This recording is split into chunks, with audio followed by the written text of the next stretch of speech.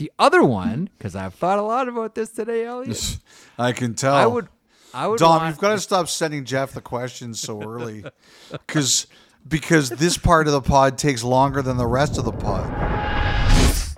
Once again, here we go with 32 Thoughts, brought to you by the new 2024 GMC Sierra HD. Elliot and I have a lot of things to go over, but maybe the biggest news that greets us this Monday morning when you're probably listening to this is the news that Connor McDavid will not be playing in the Heritage Classic. Elliot, he's out 1 to 2 weeks with an upper body injury. That's not the only story with the Edmonton Oilers, but right now that is the big one. Connor McDavid out for 1 to 2 weeks. Well, first of all, Jeff, let's not ruin the Heritage Classic yet. 1 to 2 weeks, he could potentially play.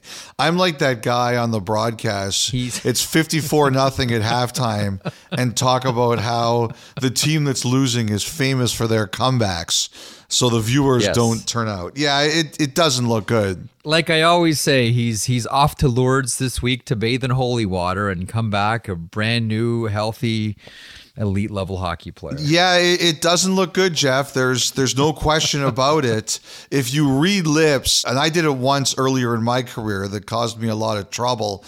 If you saw what McDavid was saying on the bench, there were people thinking, oh, he's saying he tore something or something like that. Look, you're going to be careful with Connor McDavid now. As much as the Heritage Classic is a really good event for the Flames and the Oilers, and I'm very excited to go there this week, you're not going to risk Connor McDavid for an outdoor game where the conditions are not as controlled as you would get in an indoor environment.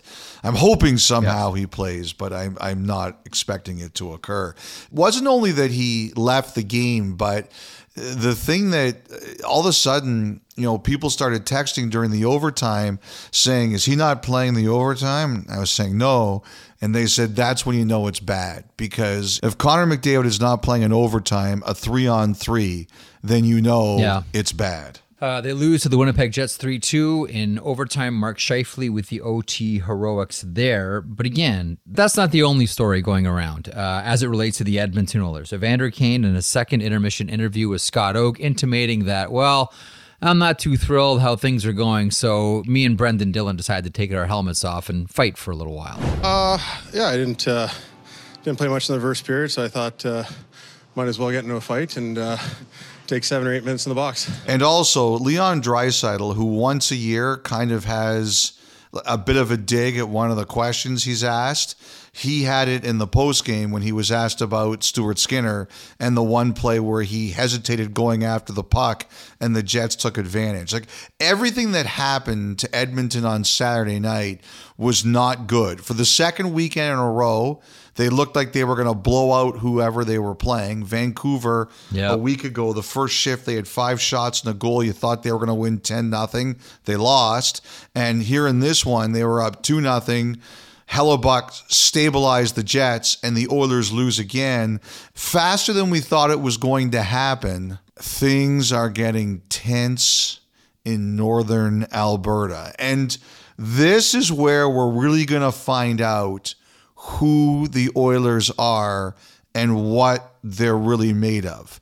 Because McDavid's not going on LTIR, right now they have him just on regular injured reserve, they can only carry the minimum. They've got no cap relief. So the group of players that they've got there right now, those are the guys that are going to have to get them through this and get them started. And I'm serious, Jeff, when I say we've all talked about the Oilers as a Stanley Cup favorite. We're going to find out just how good they are over the next 1 to 2 weeks.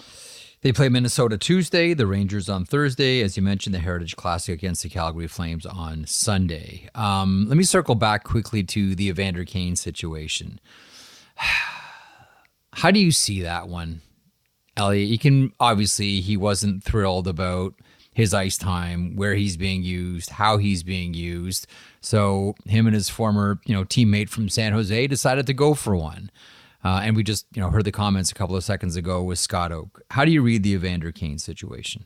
Obviously, he's unhappy. He said it kind of it was funny the way he said it. We were sitting there watching it, and we all kind of looked at each other and said, did he just say what we think he said.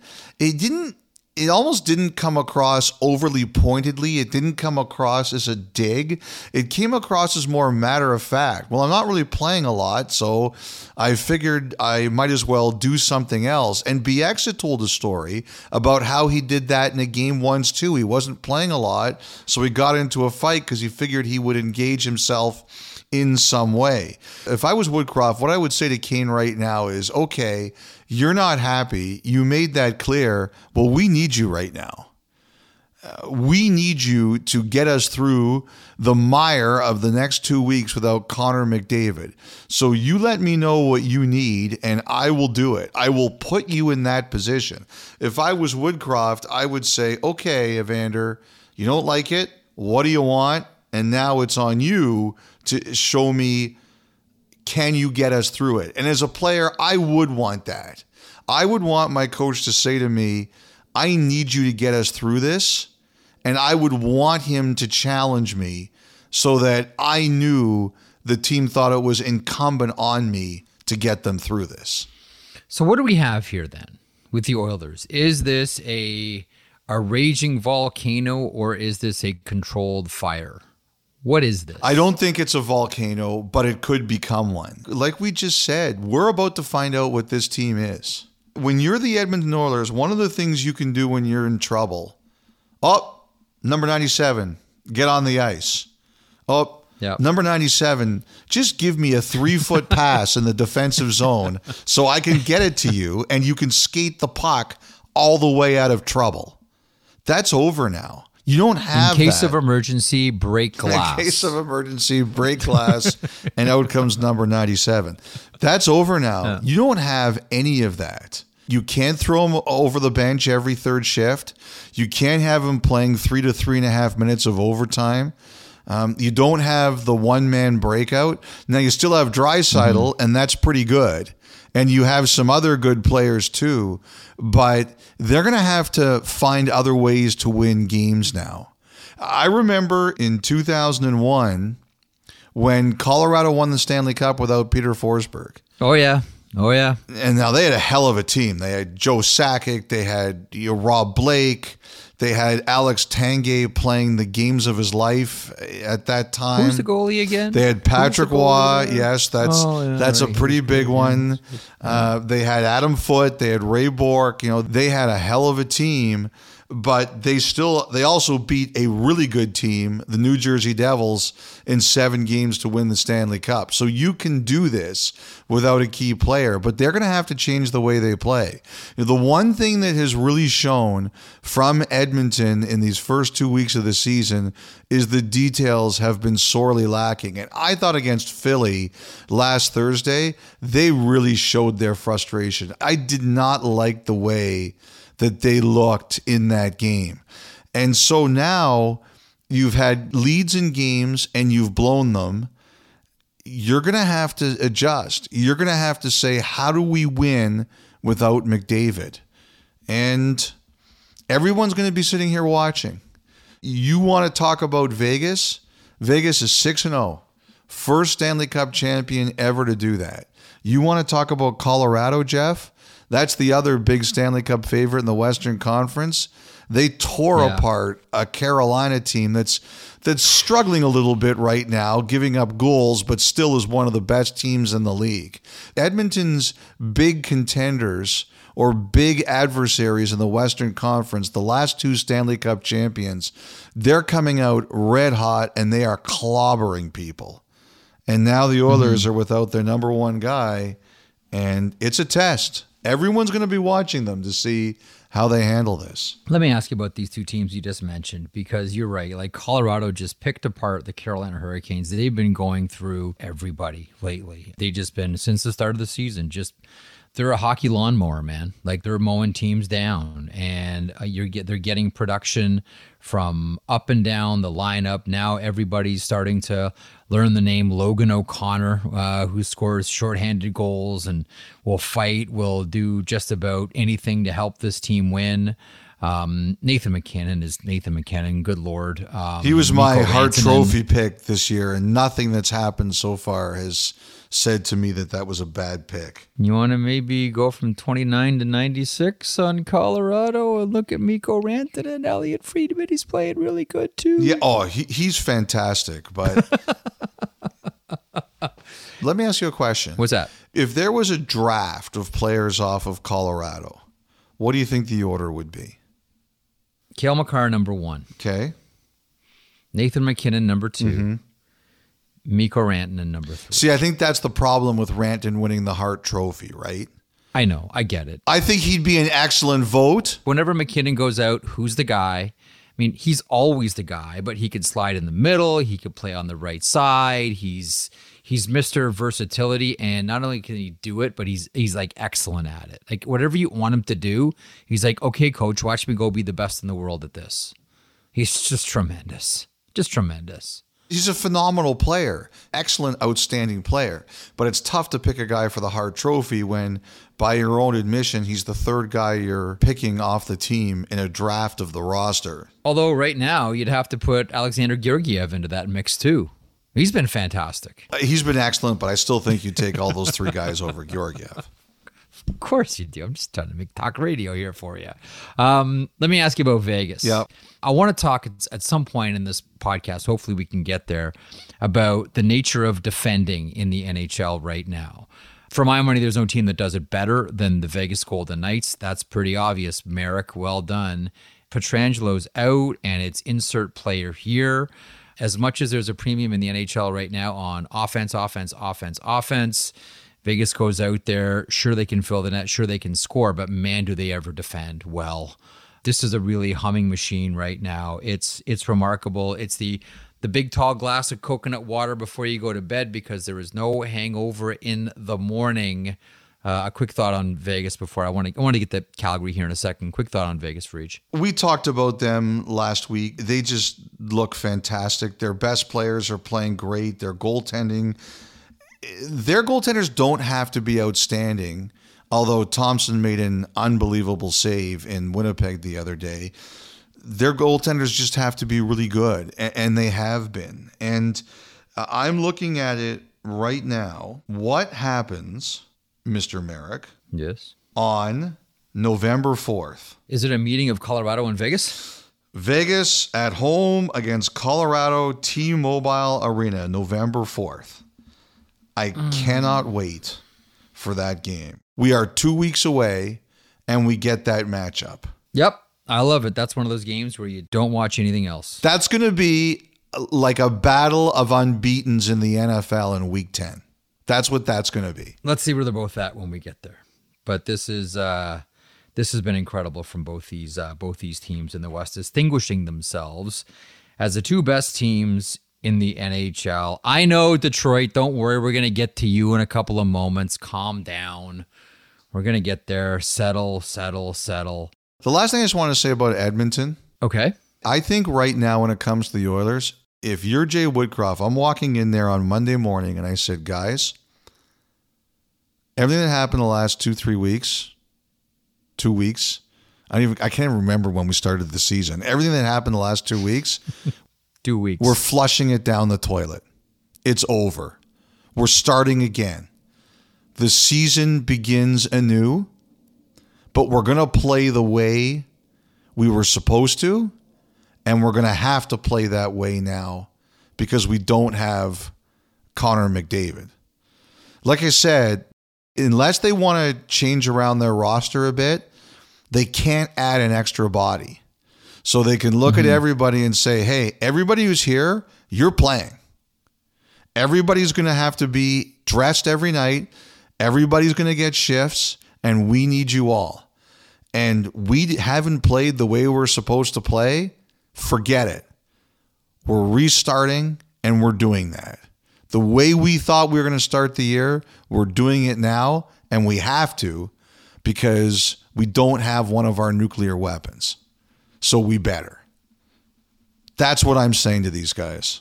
Calgary Flames. Their opponent Sunday at the Heritage Classic. A couple of things here. I want to get to your report about Noah Hannafin from Saturday Headlines. Yep.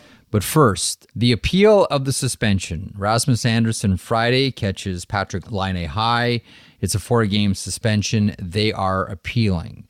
Now, one game has already ticked off after Calgary loses to the Detroit Red Wings. Again, Red Wings fans, we're getting there. Hold on. I know you feel like you're getting the short end of the stick here, but don't worry. We're getting to the Detroit Red Wings. They've been excellent. What a weekend they had. One game has ticked off for the Calgary Flames. There are, before the Heritage Classic, 2 more games. There's a game Tuesday against the Rangers. There's a game Thursday against the St. Louis Blues. Game 4 of the suspension would be Sunday. They want to get it down, Elliot, I'm guessing, to 3 games, so he's available for the Heritage Classic? Yes. What I think is going on here is Andersson has never been suspended before. He's been fined once, but he's never been suspended before. I think it's important to say this first. Number one, I don't think anyone liked that hit. Bad hit. It was a bad hit. Now, there's the argument, and some of the people who have argued in favor of Andersson say that, sometimes if the other player moves before you hit, that can mitigate your penalty. And Laine's body does move. But the one thing I always feel generally, Jeff, is it's the Jamal Mayer's rule. 1, do you get half the body? I like that. And number 2, are you trying to really make a hockey play? There's 1 second left in the game. The game is over. Andersson leaves his feet and Laine gets hurt. I don't like any of that. I don't think any of that favors Andersson at all. I think what the Flames and the Players Association feel here, and it's the Players Association that has to launch the appeal on behalf of the player, is that number one, there hasn't been a suspension of at least 4 games prior to this since April of 2022 when Evgeny Malkin got it. And also, they do feel that it's a big punishment to take him out of the Heritage Classic. We were joking before about how if you're the Oilers, you don't want McDavid to play in this game now. It's not a controlled environment, and there's a lot of risk that can open up. Everybody still remembers Sidney Crosby getting injured in the Winter Classic. But make no mistake, it's fun for the players. It breaks up the monotony of the year. A lot of them really do enjoy it. And judging from the reaction I heard, Andersson was one of those guys. He was looking to play it. So they're going to argue that I think that it's a 3-gamer instead of a 4-gamer. The big challenge here is because it's under 6 games, there's no independent arbitrator. So it only goes to Bettman. And in many of the cases when suspensions have been dropped, it's because the arbitrator drops the suspension, not so much Bettman. So I think it's a long shot. I think everybody realizes it's a long shot.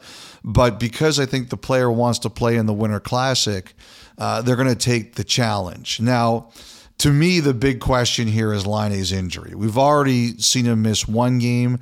And if he continues missing games, look, like I said, that's not a hit that should happen. He deserved a suspension. I don't think anyone's going to argue that. Laine's injury here, to me, is the really big tell. If he continues to miss games, I just don't know how they're going to be able to shorten that. I think it's a long shot as well. I have a hard time seeing Gary Bettman go against George Peros on this one. Go against his Department of Player Safety at all. It's a public admission that they didn't do their job correctly. I can't see the commissioner doing it. I can't, Elliot. Like I said, it's not his way. There's no question about that. You're right. It's almost a vote of no. Well, never mind. Almost. It kind of is a vote of no confidence in the people that you have helped pick run your department. I don't disagree with you. Also with the Calgary Flames, you report Saturday about Noah Hannafin and some movement with a new contract. Yes, and since I put it out there, I've heard a bit more. I think it's more now than some movement. Judging from the reaction I got after that aired, I think it would be a surprise if it didn't happen. Now, I don't know the exact timeline, but I'm always careful, as you know, about language, because then it turns into something viral that I didn't intend it to mean. I've had people say optimism. I've had people say progress. I had one guy say to me today that there was a breakthrough and it's going to get done. But put it this way, I think the best way to put it is it's going to be a surprise if it doesn't happen. And we should say that this is a big, big victory for the Flames, because Hanifin, you'll remember when there was all that talk about all the guys that wouldn't stay. Well, they've got Backlund signed. And now Hanifin was the one guy in the summer. And I reported on this pod that Hanifin had indicated he wanted to go back to the United States. And no one argued with me. No one. Normally, if I have something wrong on the pod, I'll get at least one phone call about it. Something like that. Someone will call me and say, you are wrong, fix this. And not a single person did, because at the time, that was what was conveyed. Now, ultimately, Hanifin at some point in time will give us a better indication of what changed his mind. Number one, I think it's time.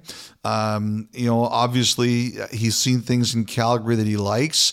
I do think, Jeff, as you and I have talked about, there are players who are nervous out there. The way the cap has gone the last couple of years, the market's been very tight. I think there are players who say that if the money's there and you're happy in your situation, it's much harder now, until the cap really starts going up a couple times. It's harder now to say no. And ultimately, I don't want to put words in Hanifin's mouth. He'll tell us. But like I said, it would be a surprise by now if it doesn't happen. So two things there. One, I thought it was going to be Buffalo. I thought that was going to be the landing spot for Noah Hanifin. And two, and you've already sort of indicated this, and so maybe I'm asking a rhetorical question here, but is this Michael Backlund effect? I think it is to some degree. Those players really like Backlund. We've talked about how, for a lot of reasons, he was the captain last year, even if he didn't have it in name only. I'll say this. There's all this talk about American players wanting to stay in Canada. This would be another big one. You've got JT Miller, Connor Hellebuck, Hanifin would be another, Austin Matthews, Cole Caulfield, depending on how much longer you want to put the timeline on this, Brady Tkachuk and Josh Norris. We all talk about, who wants to stay here, but Hanifin would be a big one for Calgary as they continue to try to keep some of their players. Now, like I said, I think they've talked to Tanev. It could always change. I heard it hadn't progressed as much as Hanifin's was, and there's still Lindholm here, and it's an interesting time for Calgary. They didn't have a great road trip. They probably deserved a better fate in Washington, but they didn't have a great trip, and it's always... I remember a few years ago, I think it was Cliff Fletcher who told me once, there's this conversation you have about signing players when things aren't going great. But I think at the end of the day, you always look at the big picture. And Hanifin's still a pretty young guy. That trade has turned out good for him and good for them. And, he's a really good player. And he's on their top pair. So I'm not surprised they're prioritizing him. Okay, let's get to the Detroit Red Wings. And what a weekend it was for the Wings. Saturday against the Ottawa Senators, 5-2. And a brief video welcome back for Alex DeBrincat, where he was soundly booed by pretty much every Ottawa Senators fan in attendance. And then we saw Brady Tkachuk going at him, and this is going to be a feud for a long, long time. And it's beautiful. I didn't like the Ridley Gregg penalty, I have to say. I didn't think that was a penalty. That was the only thing about that game I didn't like. Yeah, I was fine with that hit. Yeah. I was fine with all of that. But DeBrincat's going to get that every time he goes to Ottawa. Every time he plays Ottawa, Alex DeBrincat is going to get that. And Sunday, it's a 6-2 drubbing of the Calgary Flames when the aforementioned Alex DeBrincat scores 3 goals. Cat with the hat, as they say. Alex DeBrincat hat trick against the Calgary Flames. And we're looking at Dylan Larkin and where he's at with the scoring race. We're looking at Komfrikop and Rasmussen as being an excellent second line. And we're looking at a Detroit Red Wings blue line. I was at the Marlies Checkers game today and talking to one person who said, we were talking about the Detroit Red Wings. And I said, well, what do you see? And he said, I see a team that can defend. He said, as every defenseman in the NHL is just trying to get cookies, I see a team that can defend well in their own zone. Do they give up a lot off the rush? Yeah, they do. But in their own zone, they defend, and they defend well. And there's no one out there just looking for points and trying to chisel points, and I got to get a point, and I got to get a point. That's a team that defends. What we're seeing so far from Detroit, Elliot, really, really impressive. They look really good. And I have to say this too. There aren't a lot of people upset with the idea of Detroit turning into a bit of a powerhouse at a time when there's a little bit of uncertainty about the economy. It's a good thing. They've moved into this beautiful arena that hasn't seen a good hockey team yet. Passionate fan base, loves the sport. If Detroit is going in that building for the first time, it's a perfect time for the National Hockey League and the Red Wings. A few things about this. Number one, it shows how uncomfortable last year was for DeBrincat. He just wasn't himself in Ottawa. For whatever reason, he wasn't comfortable, and now he is. It's hard not to notice how seamless the adjustment has been in Detroit as compared to Ottawa a year ago. So that's number one. And number two, you know who Detroit reminds me of, Jeff? Who dat? The Kings. In what sense? The Kings drafted. They stockpiled prospects. The prospects didn't really hit it out of the park. They went for veterans, and now look, they're starting to go. Detroit hit one out of the park, Seider. That guy's a stud, and he's going to be a stud for a long time. But, again, Yzerman, last couple of years, goes for the veterans. And now Detroit's starting to go. Now, I think the jury is still out on some of Detroit's prospects. I think there's a couple guys here that could still hit pretty good ceilings. But it's similar in the sense that Yzerman said, I can't wait. I can't keep giving these guys chances yet. Maybe eventually they will be cornerstones for us. But he's saying he couldn't wait. And he went out and he seems to be finding the right guys. I think we're leaving one person out of this. Who's that? Derek Lalonde. Are you saying that because he was our broadcast teammate last year? He was, first of all, he was excellent last season. Yeah, he was in really the playoffs at Hockey Night in Canada. He was tremendous. No, but I look at the composition of this team, and further to your point about, for 2 off seasons now, Steve Yzerman has went out and got a whole bunch of players and pulled a whole bunch of new players together and put them on the same team. And I don't think anybody looked at this blue line in the offseason and said, you know what, that's going to be a team that really defends well. That's going to be a team where we're going to make points about their blue line, 6 or 7 games into the season here. But here they are. Whenever you bring essentially a whole new team together, twice in 2 years, I think it makes it really difficult for the coach to have any success. I think it's a real challenge, and I think he's done a great job. I really do. And I know he was our broadcast colleague last year, but that's irrelevant for this conversation. He's just flat out done a great job with this team. Everything is clicking. I know you have to have things fall into your lap. Like the DeBrincat situation fell in perfectly with Detroit and fits perfectly with the Detroit Red Wings. And Larkin is Larkin. You're getting better performances from everybody. I mean, Shane Gostisbehere looks excellent. A veteran. Out there. He looks really, really good. Yeah, really good. Elliott, and that, again, I can't stress it enough. That blue line defense. Like, do you have a thought on Derek Lalonde through all of this here? Because we're talking about what Yzerman did by putting players on this roster and what the Brinket's doing and what the Comfort line's doing. We're kind of leaving out the coach here. He's pretty important last time I checked. The thing, of course, the coaching is important. The one thing I really noticed working with Derek last year is that he's confident. He took no shortcuts. And one of the things I'll say about Lalonde is he would come in on nights where he wasn't working. He just wanted to see how we did things. How's the interaction goes? How's the meeting go?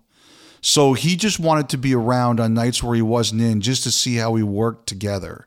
Some of the people who come in, for people who maybe aren't familiar with this, sometimes when Kevin's up there or Jennifer or Kelly's up there talking about something, or even I'm up there talking about something, it's not necessarily our idea. A producer can suggest it. Sometimes we'll suggest it. Sometimes the producer will suggest it. But we're not there with the editor when they put all the viz together. For example, on Saturday night when I did that thing with Connor Bedard, or I did something this week with Tampa and Toronto meeting for the first time since the playoffs, I'll see what it looks like for the first time about an hour and a half to 2 hours before the show when we do our rehearsal. Now, I know what the content is, and I'm responsible for coming up with what I'm going to say, but the editing and the pictures are done in advance. Derek would go up and he would sit with that editor and watch the editor put it together. Like, that is above and beyond than a lot of what we do. So on some level, I'm saying he was much more prepared than we were. He puts our preparation to shame. But on another level, I think that just showed his curiosity and his desire. I understand why he's a good coach, seeing him do that, because he wanted to understand how everything worked, even stuff he didn't really need to know. And he wanted to have a handle on how everything was put together. And he always came with ideas, and he was very confident in his ideas. Very confident in his ideas. I think if you're going to be a leader of people, whether children, adults, men, women, anyone, you have to be confident in front of a room. And he is that guy. Everything I saw working with him last year made me understand why he has a chance to be a great coach, because he knows how to command a room. He's confident in himself, and he does the preparation. And so I'm glad you mentioned it, because I saw a lot of it last year when we worked together. Start the engraving on the Jack Adams. There's going to be a lot of contenders this year. There's going to be a lot of... Now, I wanted to mention to you a couple things that you talked about in the last pod. Number one, when we're talking about the draft, you had mentioned, why don't we create some more time between free agency and the draft, which is one of the issues here. June 28th and 29th last year, July 1st free agency, June 28th and 29th this season, and July 1st free agency. Really what I'm trying to figure out, it's a Sisyphusian task. Roll it up one side, watch it roll down the other, is just try to get the Stanley Cup final out of June. But yes, I'm trying to find some more breathing room between some events here. Well, one of the things that I was told was that it used to be that the season would begin the first week of October, right before Canadian Thanksgiving. This year, it was second week of October, right after Canadian Thanksgiving. And now that ESPN is a TV partner, they have basically wall-to-wall baseball in the first week of October, the playoffs. So it's not getting moved up. Once again, TV is responsible for everything terrible. At least this time it's not Sportsnet, it's somebody else. And so that's the reason the season's not getting moved up. And I'll tell you something else, Jeff. You and I talked about increased playoffs and would that really help situations, and especially if there's expansion. Someone made a really interesting point to me that I didn't even think about until they made it to me on Saturday. And that is that if you have a bye, we talk about buys and a quick bye while teams play like a short series to see who makes the final eight. And they brought up this year's Major League Baseball playoffs. In baseball, 6 teams from each league, make the playoffs and the top 2 get a bye. Well, if you take a look at the top 2 in the American League, Baltimore and Texas, and the top 2 in the National League were Atlanta and Los Angeles, the Orioles, the Braves, and the Dodgers all lost in their opening round of the playoffs. The only team that played in the first round, didn't play in the first round and won, were the Rangers. And I have to say that did not go unnoticed. And there's a lot of talk about what that means, and were the teams that were playing given some extra momentum, and all these think pieces are out about this. And there were some, I went back and read them. But I was told that what happened in the baseball playoffs might even make it more difficult to get expanded playoffs in the NHL, because now there's the theory that the teams that play, they keep the momentum, while the teams that get a break lose their momentum. Discuss amongst yourselves, argue whether or not there's any factual evidence to that, but that is kind of the thinking. Never mind kind of. That is definitely the thinking right now, especially, I'm told, to the person who matters the most. I got a call about all of this on Friday, right before I was starting the radio show, from someone about the idea of the expanded playoffs. And it was a pretty short conversation, well, mainly because I had to go on the air, but essentially this person's message was, and I'm paraphrasing here, are you eating space cake? What do you think? Did you we say have yes? half the league making the playoffs. Was your answer yes? I said, yeah, you know, this person's known me for a number of years. I'm like, how long have you known me? Of course I am. You know this. I said, the only point that I was trying to make is, back when it was a 21-team universe, 16 made it. Now it's 32. And he said something along the lines of, yeah, it was too much then. We're not going back to that. I do want to read something to you about this. I got a really thoughtful text the other day about it, and there's some really good points here. And by the way, just to reiterate or go over one of your points from Saturday as well, teams need to respond to the NHL when? It's Tuesday, end of business, and I believe some teams have already voted. Okay. I got a note from someone here, and this is a really thoughtful one. By the way, Jeff, if you know me, Yeah. if you knew I had a vote, when did you think I would vote? What time do you think I would send my ballot in? When is it due? 5 p.m. What time? Eastern on Tuesday. 4:59:30. Okay, just wanted to make sure you knew me well. Or maybe 5:01, and then you'd complain about it. No. There's something wrong with your watch. If I'm late, it's my fault. It's nobody else's fault. I do not duck blame. Okay, so this is from, I told this person I wouldn't use her name. I'd just say this is a hockey person. This comes to me by text on Friday. It's the only NHL event that every stakeholder has either an emotional or financial interest or both. From the NHL, owners, NHLPA, media rights holders, general media, agents, corporate sponsors, fans, players, and families will be all negatively affected. The economic impacts will be felt in the media exposure of the number of stories being published. As humans, we are emotionally connected through stories and face-to-face human experiences. In the short term, the NHL teams may save some money, but long term, I do not think the NHL can afford to not have the NHL draft as a spectacle in a crowded USA entertainment landscape.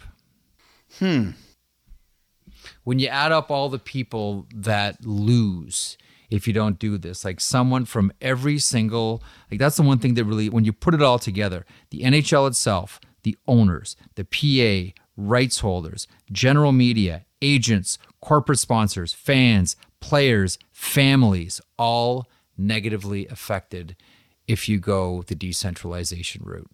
I think I've made it very clear that I generally don't like this idea.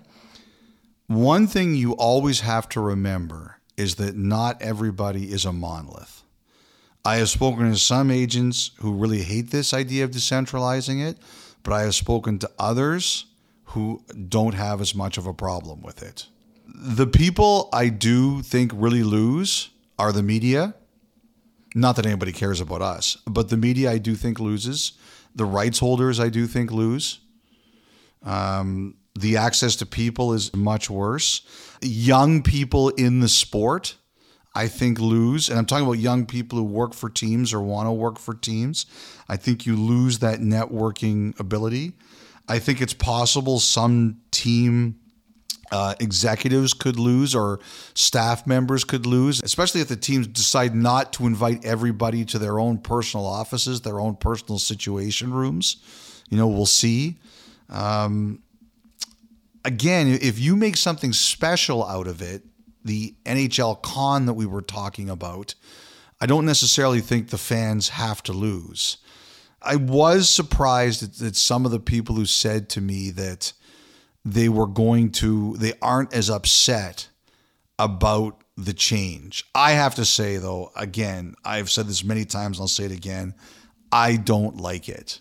From a selfish point of view, and I am nothing if not selfish, then it is not good. And now, someone said to me they heard that it makes it easier to go to the Sphere this year if there's less people. But I had a couple of people say to me, don't say that, because if it is decided to decentralize the draft, then what can happen is there be one last big party at the Sphere. Prince, party like it's 1999. Party like it's on sale for $19.99. Let's go. Okay, more on this this week, as we'll find out. Well, the teams will vote on by Tuesday. We'll hit pause on that one. When we come back, I want to talk about a couple of teams here that we saw play against each other this weekend: the Arizona Coyotes and the Anaheim Ducks. And as I found out, and maybe you found out as well over the past few days on hockey Twitter, maybe in your DMs, certainly in your timeline, certainly happened to mine. Anaheim Ducks fans, pay close attention to what you're saying or not saying about their team. That's next on 32 Thoughts.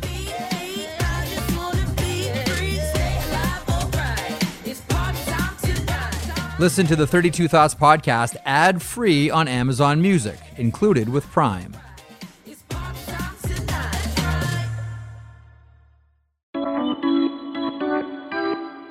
Okay, welcome back to the podcast. Still plenty to get to here, and we're going to mention a number of firsts. And we're going to start by talking about Leo Carlsson and the Anaheim Ducks. I'm not sure about you, Elliot, but Friday after the podcast came out, Ducks fans were foul.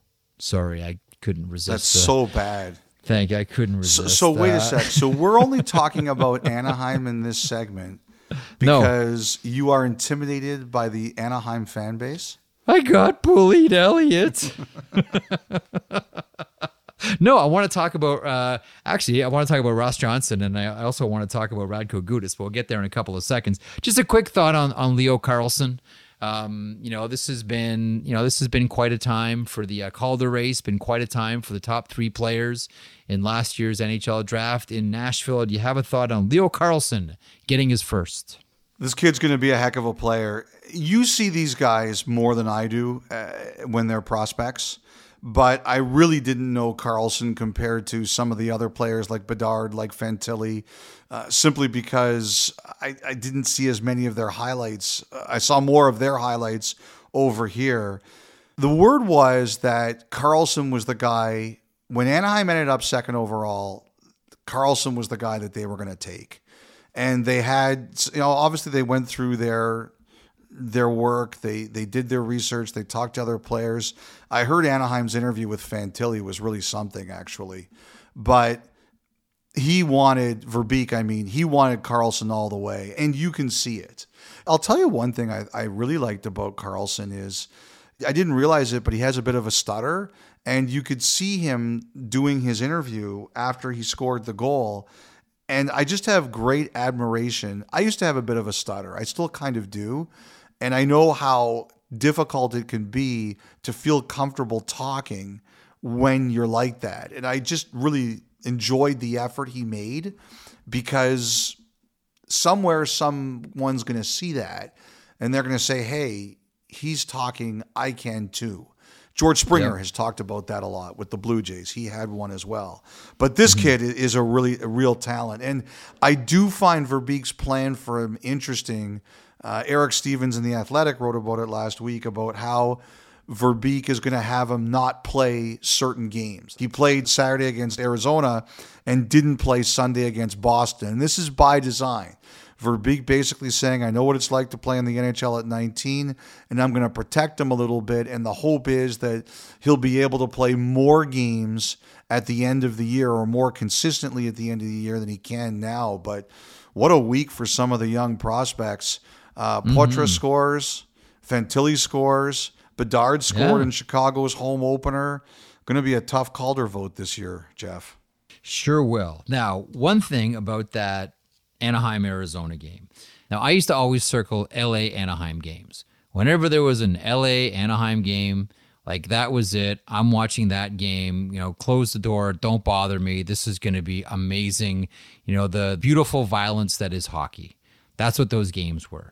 Now, after we've seen, the Arizona Coyotes rough up the Anaheim Ducks for a couple of seasons now, here comes the response.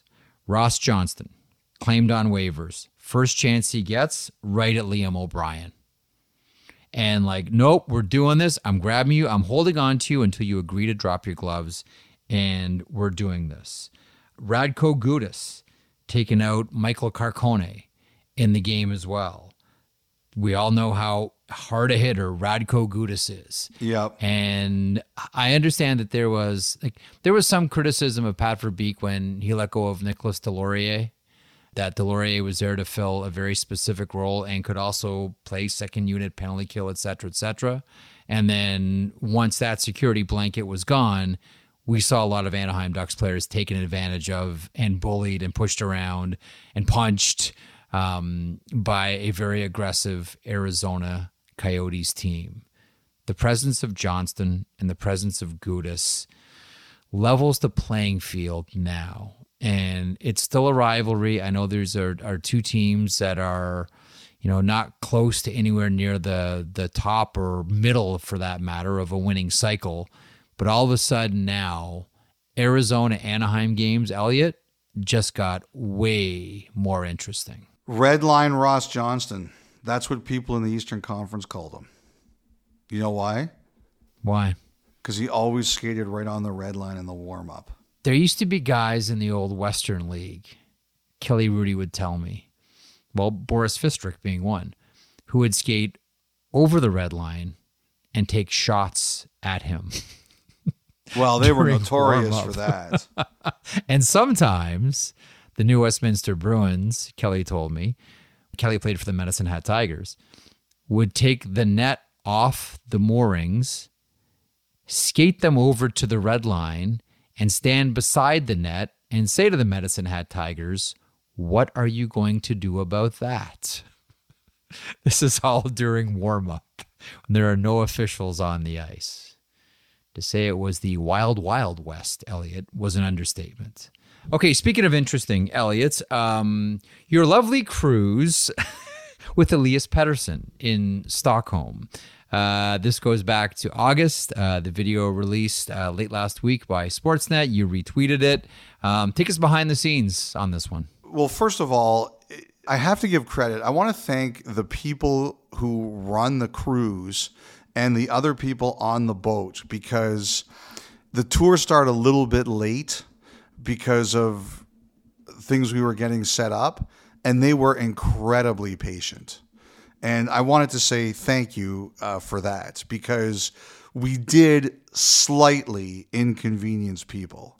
Now, I know that being on the same cruise boat with especially me and also a little bit Pettersson might have calmed down what a little treat. bit of that disappointment. Oh, yes. turning on the charm. Oh. The people Lance were incredibly romance patient, yes, and I am hugely appreciative. I'm going to write a little bit more. As you know, Jeff, and a lot of these things, and I thought it was really well put together by Mark McDonald and the group that edited it, but it ran for 4 minutes and 10 seconds, and there's always things that are said that that are good that you wish you could find more room for. So I'm going to put them in the notes when I write them this week. But I found Pettersson really interesting to listen to. And, one of the things he talked about scoring his first goal, but he also talked about, and I'm going to write more about this, the energy of scoring in a building like Vancouver's. He talked about you realize what it can mean when you have success in a place that is as passionate and burns as hot as Vancouver does. And I thought that was very important. And the last thing we talked about in the piece in Stockholm was how much he wants to win. And I found it really interesting hearing him talk about how emotional he got watching Lionel Messi and Argentina win that World Cup. And what that says to me is he wants to win. And we've talked a lot about, his future and his contract and stuff, but he wants to win in a place where it really matters to win. And that is what is Vancouver's best selling point is. I think there's always going to be some loyalty to the team that drafted you. I think there's always going to be some loyalty to the place where you started as a boy and began to grow into a man. But ultimately, for example, I was watching in the postgame today, I was watching some highlights online from the Giants. They beat the Washington Commanders. And one of the Washington players was like, 7 years of this. I can't take it anymore. It's been 7 years. And no matter how good you feel about the place that drafted you and developed you, ultimately you want to win there. And what I really feel is Vancouver's best asset here is that he knows if he wins there, it matters. You saw it, like those players that finally won the Stanley Cup in St. Louis, those players that finally won the Stanley Cup in Washington, those players that finally won the Stanley Cup in Los Angeles, and those players that ended a 50-year drought in Chicago, how much they were beloved. They are gods in those cities because of what they did on the ice. And I think that is what Pettersson sees. He knows that if he wins there, it's going to matter. And that, as long as Vancouver is going in the right direction, that is the best pull they have to keep him there, because I think he realizes that. That's what the impression I was left with after talking to him. No surprise that to kick off that cruise, you made life inconvenient for everybody on it. Elliot. But no, seriously though, it's a wonderful piece. I encourage everybody to have a peek at it. Time now, Elliot, for the Montana's Thought Line. Montana's Barbecue and Bar, Canada's home for barbecue. Try the ribs. 32 Thoughts at sportsnet.ca. 32 Thoughts at sportsnet.ca. Phone number 1-833-311-3232. We got a pretty good voicemail coming up here. 1-833-311-3232. This from Nate. Good morning, Jeff, Elliot, and New Amel. We've had a lot of penalty shots through the first week of the regular season, and it got me thinking. In the NHL video game, you can skate backwards, but we don't see that in shootouts nor penalty shots. I understand movement towards the goal through the entire process is a must, but is backwards skating towards the goal against the rules for penalty shots and shootouts? As always, nice job, Jeff. Great job, New Amel, and great to hear you in Nashville, Elliot. That from Nate. Skating backwards on a penalty shot. You're still, essentially what he's saying is, do you have to push the puck or can you pull it? It's an interesting one. I would say they wouldn't allow it to happen, but the rules are much more gray than I think we realize, because I want to say it was Linus Ullmark. Someone will tell me if I'm incorrect on this, but he had a move where he spun around, and the opposing teams would argue that technically that shouldn't be allowed because the puck isn't moving forward. And I think Patrick Kane copied it after a while. And the league said, we're allowing it. Now, I don't think they would allow a guy to skate down backwards. I think they would. You know what? You're right. They could. Who knows anymore? I think they would. Maybe they would, but I could see that one. See, the spin around was discussed, and they allowed it. The Kuznetsov thing is allowed. I think the time someone skates in backwards, that might wake people up out of their slumber. I don't know. You're still moving the puck forward, though, but you're just pulling the puck as opposed to pushing it. Yeah, I don't know. I don't know. I don't know, Jeff. I could see someone saying we're not doing that. There was, I want to say it was like Timo Hartikainen. There was someone in the Finnish league that did this. Someone's going to remind me. Well, Marty St. Louis turned around backwards. Yes, he did. He was a guy, did. But he didn't do it the whole way. I think they'd allow it. I think it's fine. You're still moving the puck forward.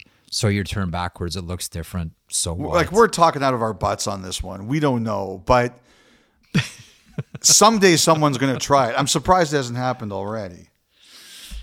Do it, shootout specialists. Do it. Okay, Colin from West Kelowna. This is interesting. And there's an obvious answer. And I blame Mike Keenan. I have always wondered why goalies get basically no time to stretch or warm up when a goalie change happens, especially when a goalie is injured. This seems like a risk to injure your backup too. They don't even go to commercial. I know baseball has a much different mentality, but pitchers not only get to warm up for a while in the bullpen, but get a commercial break to throw some pitches from the mound. You know this one, Elliot. Why don't they allow goaltenders to warm up? Well, this is right up your alley. You should tell this story. Free timeout. Because so many coaches would just change goalies, get the warm up. Yes. It's a free timeout. That's all it is. I mean, how many times did Mike Keenan change goaltenders? Like, all the time. Essentially, It's why burn a timeout if you can just change your goalie instead, and then next whistle, put the other guy back in.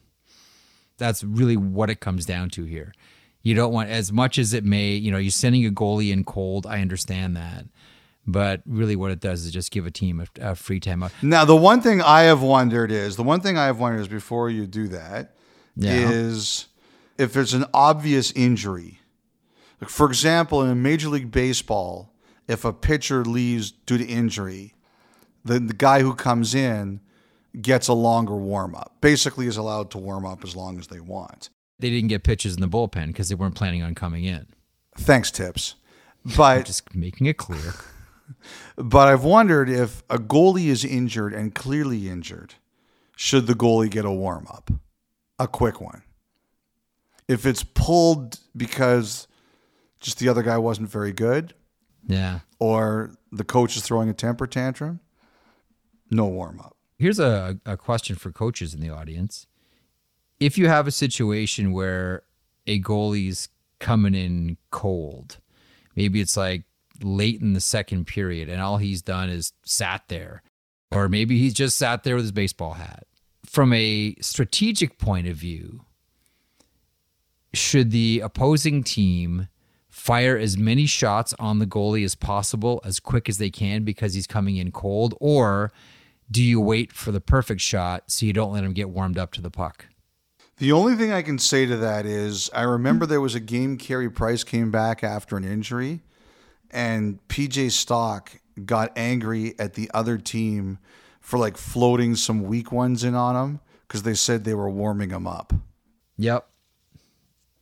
I agree. I would be team don't fire a lot of pucks on him right away. I would be team wait for the perfect shot. But again, I have coached exactly 0 games of hockey. So don't listen to me. All right, one more, and it's a voicemail. This is Steve. Hey, boys. Steve in upstate New York, although I am a Detroiter with a winged wheel tattooed on my heart. Oh. I was just curious what you guys would end up putting on your goalie helmets if you were professional goalies and you had free range to paint it up however you want. Thanks, as always, for the pod. Love it. And as always, try the ribs. Become our slogan on the show. Seriously, I've had a few people tweet that at me. That's good. Do you have one? I love this question. I absolutely love this question. Well, Love it. You go first because I know Okay. that you would have been preparing this for 7 hours. So you go first. Thought a lot about this all day long. Honestly, my honest first thought, and I've thought about this one a lot. My honest first thought is I would want to paint Andy Brown's face on the mask. And for those that may not know who Andy my Brown goodness. was, he was the last goaltender to go maskless in both the NHL and the WHA. I might be tempted as a tribute to go with something with Andy Brown, maybe his face, just so his lovely face can be back into the NHL. Elliot, what do you? I've got a couple more in my hip pocket, but what do you think of that one? It's so you because it's creative, but it's supremely weird. It's a little bit goofy. One of my other thoughts on it is a tribute to the pioneers of the mask in the first place. Now, the first documented example of someone wearing a mask, a goalie mask in hockey, was at Queen's University in 1927 on the women's team, Elizabeth Graham, who wore a fencing mask because she had just had dental surgery and didn't want to get her teeth mashed up. So that was the first one. Sure. Clint Benedict wore a mask with the Montreal Maroons in 1930. But before that, a lot of historians now, like Steve Smith from the Society for International Hockey Research, has actually traced it back to 1929.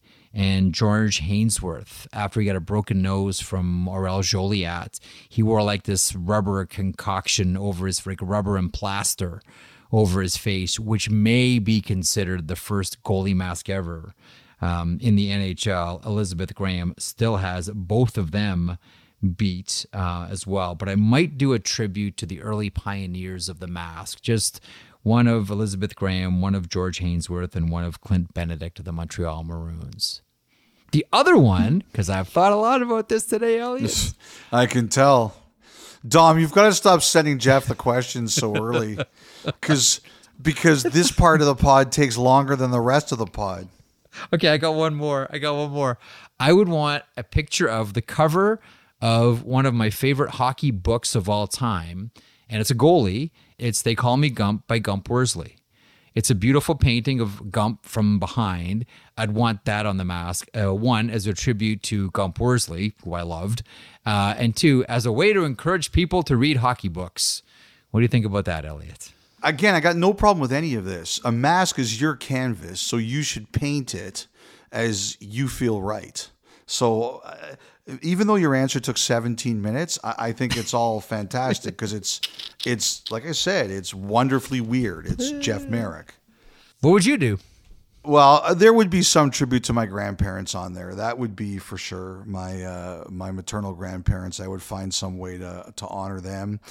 Can I raise this? Can I make a suggestion? I know this is your part of it. Can I make one suggestion as a tribute? Sure. Yeah. On the back plate, can you write "You Plan, God Laughs"? Yeah, you know what? That's a good one. You Plan, God Laughs. That might actually be the tribute. Right on the back plate. I would have a purple Mustang stomping on a red Griffin. That would definitely be on there. Never happened. Like maybe like a purple Mustang like barbecuing Griffin meat. Like that could be very good. Wearing a University of Guelph hockey hoodie right now as we speak, Elliot. Yeah, it's probably from some remainder bin somewhere.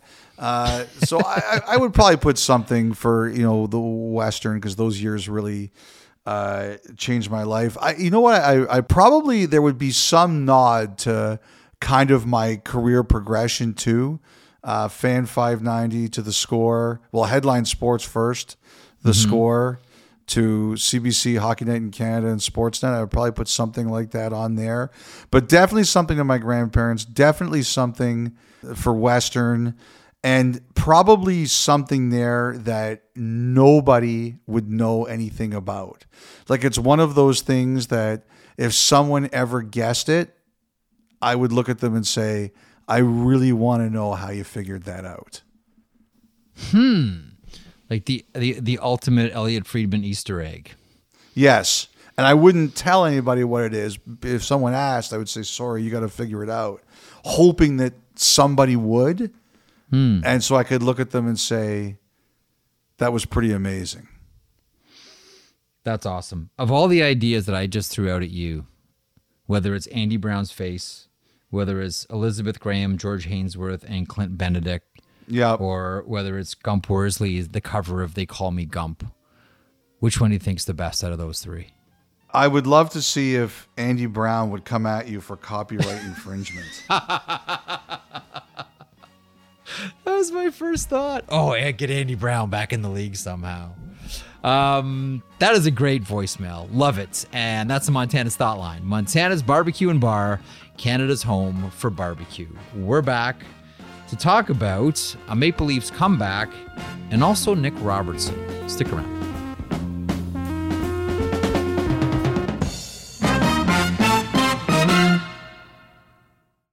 All right, a smoky break for our Thoughtline partner, Montana's Barbecue and Bar. With meats prepared and smoked in-house, it's no wonder why they're Canada's home for barbecue. Check them out, and as Elliot always says, try the ribs. Yes, their ribs are smoked in-house every day until they fall off the bone. And don't forget, Montana's has all-you-can-eat ribs every Wednesday. Head on down to Montana's Barbecue and Bar and take the all-you-can-eat rib challenge every Wednesday.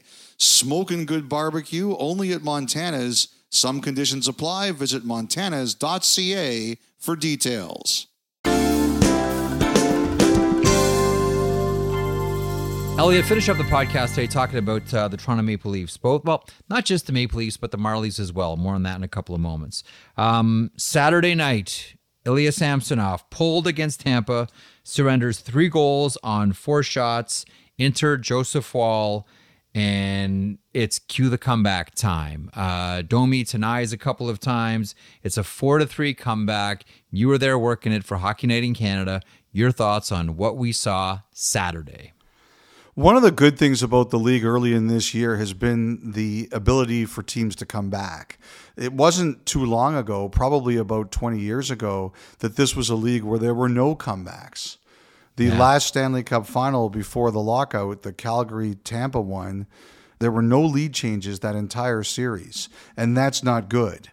But we talked about Edmonton not being able to hold leads, and again in the first period of that game the other night, when Kucherov was teeing off on Samsonov, I don't think anybody thought that Toronto was going to come back and win that game. This is a big opportunity for Joseph Wall. As you know, I've said that I wouldn't be surprised if he's the number 1 guy by the end of the year. And this is his first time this season. He's going to have a chance to take a run with the job because he's going to play their next game Tuesday in Washington. So Samsonov gets knocked out, 3 goals and 4 shots. And I didn't think Toronto really got going until the third period, but when they did, it kind of reminded me at times of the playoffs last year when they really got going. Tampa couldn't keep up with them. The whole Dubas era, I always wonder when a general manager leaves a team or a general manager goes somewhere else or gets fired, what does the team look like 2 years, 3 years, 5 years after that GM leaves? Because that to me is the true test of what a manager has done with a team, is what it looks like a couple years after he's gone. And Nyes looks like he might be the best draft pick of the Dubas era. Second rounder who was a first round talent who had a really bad year. I'm not convinced, Jeff, he shouldn't be on the first line. I think he's the guy that probably should be playing with Marner and Matthews, although they may not want to do it. And the other guy is Wool, simply because of the contract they've got him signed to.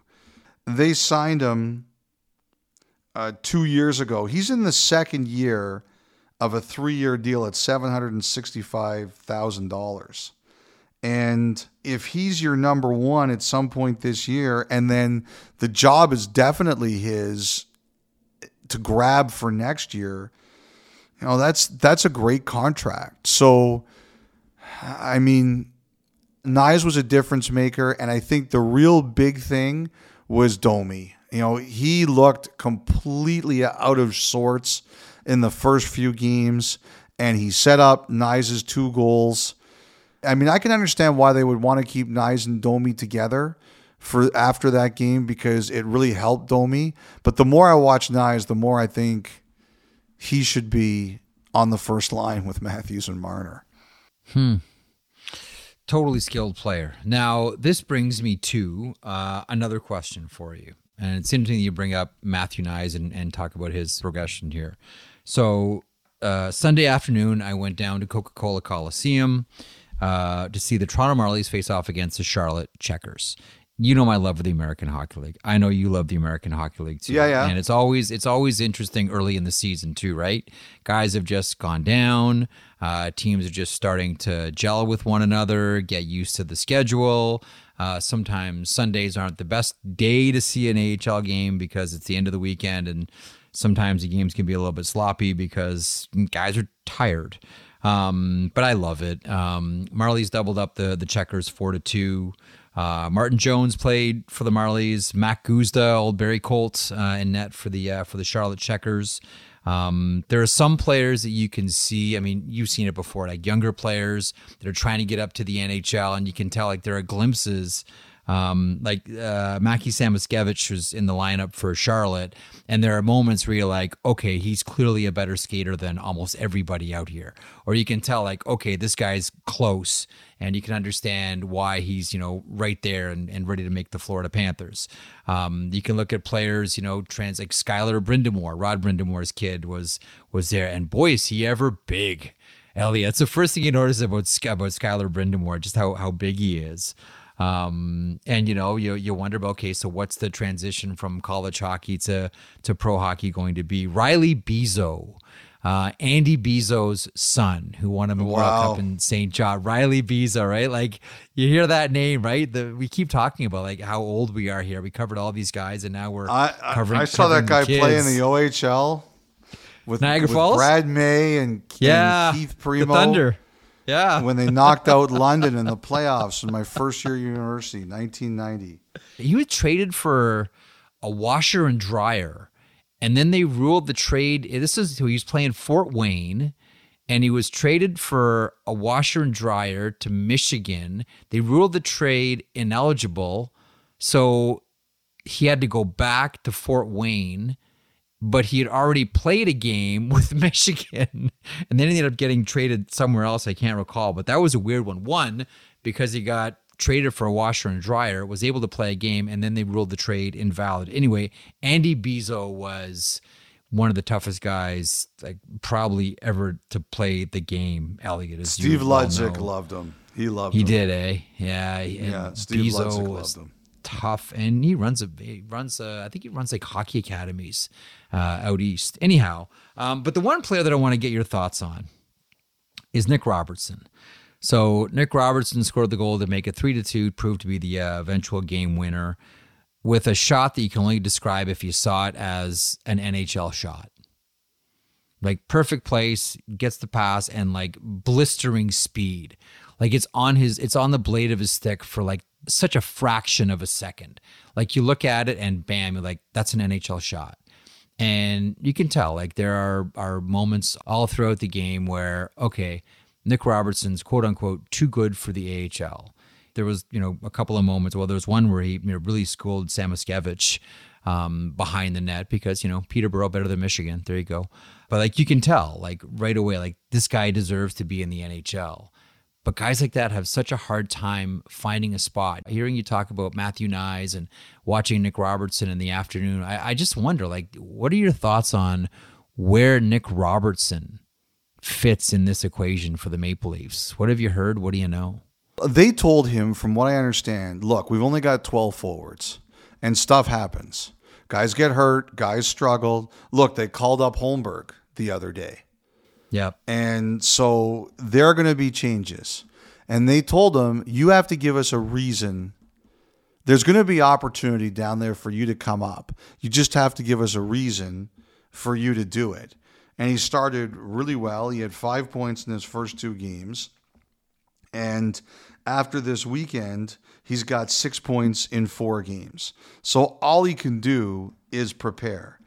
But you know what's going on here, Jeff. He played his first games for the Maple Leafs 3.5 years ago in the bubble, in the playoffs. He scored a goal against Columbus. If you're in an organization for that long and you haven't cracked the team, you get to a point where you say, it's time for me to try it somewhere else. And I could see Robertson getting there. I wouldn't be surprised if he felt that way when he was sent down, but I just don't think Toronto was at the point where they were willing to do that at that time. And also, I think they recognize this is a talented player. There are a lot of teams I think he might get more of a runway than he does right now. I just think it comes down to when does his patience run out if there isn't an opportunity, and what does that mean? You watched him on Sunday. He's Did so you good. see anything that So said good. he wasn't ready for a chance? No, this guy, again, like you've seen it before. Like I always, And he's been hurt too. You can't forget that. yes, I always feel for those players that are caught in that too good for the American League and have a hard time finding a spot in the NHL position. Like when I used to do color for the Marlies, and the great John Bartlett was play-by-play voice of the Marlies. The examples we would always point at were players like Kirby Law and Eric Westrom and these types of the Brett Sterlings of the world. Like there's, the American Hockey League has always been littered with these types of players, the ones that were just like, okay, you're too good for this league, but where's your spot in the NHL? And again, you watch Nick Robertson, you're like, that's an NHL guy. What does he need to do? Is it Remember what they used to call baseball players like that? They used to call them 4A players, because AAA and then the majors. And they would call the guys. There was a guy, and if you're an older person, you're going to remember this name, Brad Kominsk. He was a guy that used to have ridiculous numbers at AAA in the 80s, but he couldn't make it. And I think that was the guy they called the 4A player. Well, whatever that is, Nick Robertson's right there. We'll see what happens. On that, we'll wrap it up. On behalf of Elliot, on behalf of Dom, Merrick signing off. We're back Friday morning for another edition of 32 Thoughts, the podcast. Enjoy the week of hockey on the horizon, and we look forward to Sunday and the Heritage Classic in Edmonton. Have a great week. Talk to you again Friday.